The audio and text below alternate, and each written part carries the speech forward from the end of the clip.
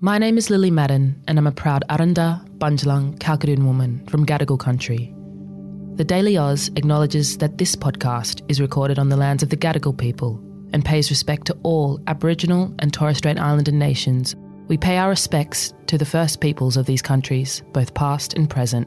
Just a heads up, in this episode we do mention suicide, so if you're not in the right headspace to listen to this, you can check back in tomorrow morning. Good morning and welcome to the Daily Oz. It's Tuesday the 5th of December. I'm Zara. I'm Nina, TDA's pod producer, standing in for Sam. A federal court ruling means it's illegal for doctors to give patients information about voluntary assisted dying via telehealth. This is despite voluntary assisted dying being legal now in every single state in Australia. So how did this ruling occur and what will it mean moving forward? We'll let you know in today's deep dive, but first, the headlines. Prime Minister Anthony Albanese has announced that Labor MP Peter Murphy has passed away. Murphy was the member for the Victorian seat of Dunkley. 2 weeks after being sworn into Parliament in 2019, Murphy received a second cancer diagnosis after initially being diagnosed with breast cancer in 2011. Murphy had been serving in Parliament until last week. Albanese called her the most inspiring of colleagues and the very best kind of friend. This Parliament was a better place for Peter Murphy being elected to the House of Representatives. This country was a better nation for her contribution. May Peter Murphy rest in peace. The Gold Coast has pulled out its bid to host the Commonwealth Games in 2026, citing a lack of government funding. The Mayor of the Gold Coast, Tom Tate, said the community's vision for the Games did not align with the vision of the state or federal governments. This comes after Victoria pulled out the bid in July. A volcano has erupted in Indonesia, leaving 11 climbers dead and 12 people missing. Mount Merapi in Western Sumatra erupted on Sunday, with ash reaching as high as 3 kilometres. There were 49 climbers who were evacuated from the area, and searches for the missing people have been paused after a second, smaller eruption occurred on Monday.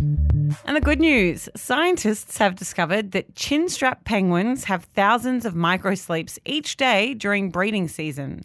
That's so that they can stay alert to look after their baby chicks. The Korean Polar Research Institute studied a chin-strap colony in Antarctica for 2 weeks and found the species' countless microsleeps of around 4 seconds each added up to an average of around 11 hours of sleep a day. That sounds like something I should do. Nina, I do feel like, especially in the last few weeks, there has been a lot of news about voluntary assisted dying, both on a state level and now on a federal level. But I'm also hyper aware that in the news we use a lot of acronyms. So you might have read it as VAD, so voluntary assisted dying. Before we go into kind of the news hook why we're talking about it today, I did just want to explain what voluntary assisted dying actually means.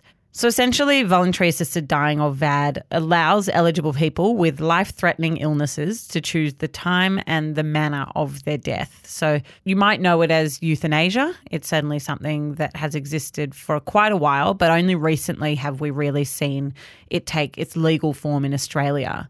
The term involuntary assisted dying is important because it's a choice that people in these situations can make when they're approaching the end of their life. You mentioned that we got some news out of New South Wales that it was now allowed there. What's the status about where voluntary assisted dying is currently legal and where is it still not legal?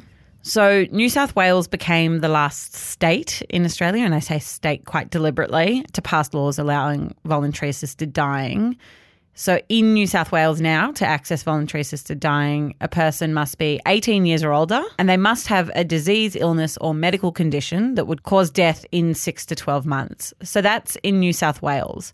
The reason I said state so deliberately is because it's not yet legal in the ACT or the Northern Territory. Both territories have flagged that they're looking into making it lawful because the federal government recently changed its laws. I actually think we did an episode. We have. I was going to say there are some really interesting reasons about why the territories don't have these kind of laws. And it's because they actually couldn't until very recently make their own laws on things like euthanasia or voluntary assisted dying. And I'll pop a link to one of those episodes in the show notes. A very good podcast producer you are, Nina. So actually in the ACT, the government's introduced voluntary assisted dying laws there.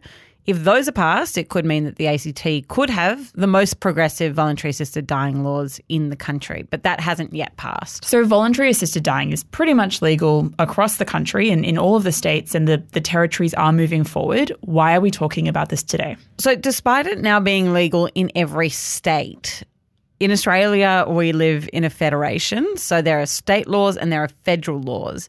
And at a federal level, there was a doctor, his name's Dr. Nick Carr, who brought a case that said that at a federal level, it wasn't clear whether doctors could give patients advice about voluntary assisted dying over the phone. So at a federal level, what was the point of contention? What was causing confusion for doctors? So under Australian law, inciting suicide through a carriage service. What's a carriage? It's just phone, video call or email, so i.e. like not face-to-face. That's considered a criminal act. So for Dr. Carr, he said that there was a bit of a grey area in the law because, of course, as we've said, at a state level, it was legal for a patient to ask a doctor for advice on voluntary assisted dying. But at a national level, it's illegal to incite someone to suicide over the phone or on a video call.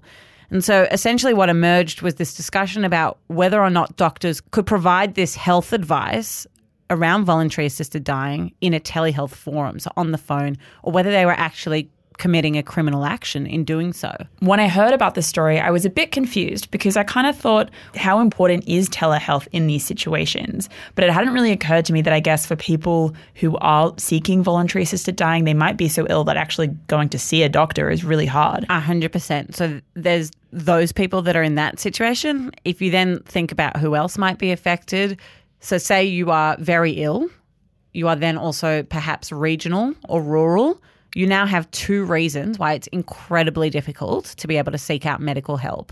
But ultimately, it was those people that this doctor said was going to be disadvantaged the most by these laws. And when he took that argument to court, what did the court say? What was decided? So the federal court did acknowledge that there was this inconsistency between state and federal laws and that there was this grey area. And that's nothing new. I mean, that's the way federation works. Exactly. That is like so complex.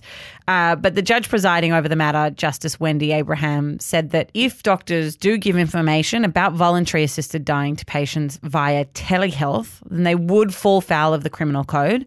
And that they would actually then be committing a crime. So essentially what it means now is that it is a criminal offence for doctors to provide that advice over the phone, over Zoom, over any of those sorts of carriages, as they call it. And you mentioned it was a doctor who brought this forward, presumably a doctor with some concern about what would happen if they were in a position where they were convicted for doing something like this. So how did he respond when this court ruled that it wasn't lawful? Well, he said, and I quote, "It's an enormous disappointment for terminally ill people in rural and regional Australia who are too ill to travel to medical appointments to seek voluntary assisted dying."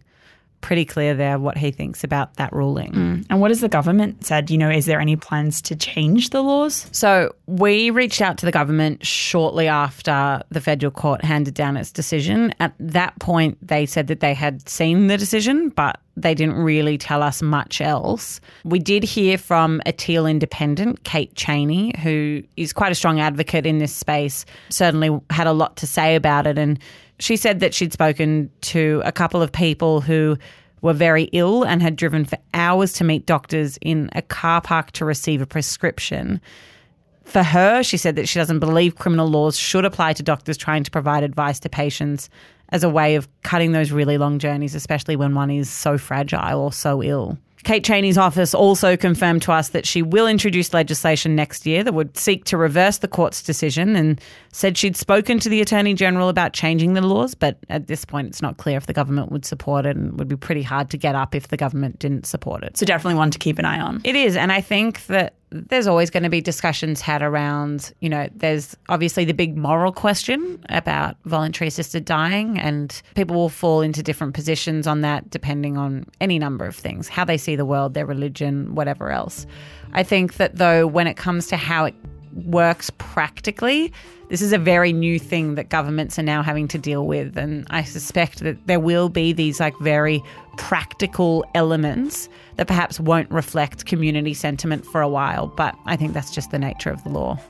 Thanks so much for listening to this episode of The Daily Oz. If it did bring up anything for you, you can always call Lifeline on 13 11 14. Sam and Zara will be back again tomorrow. Until then, have an excellent day.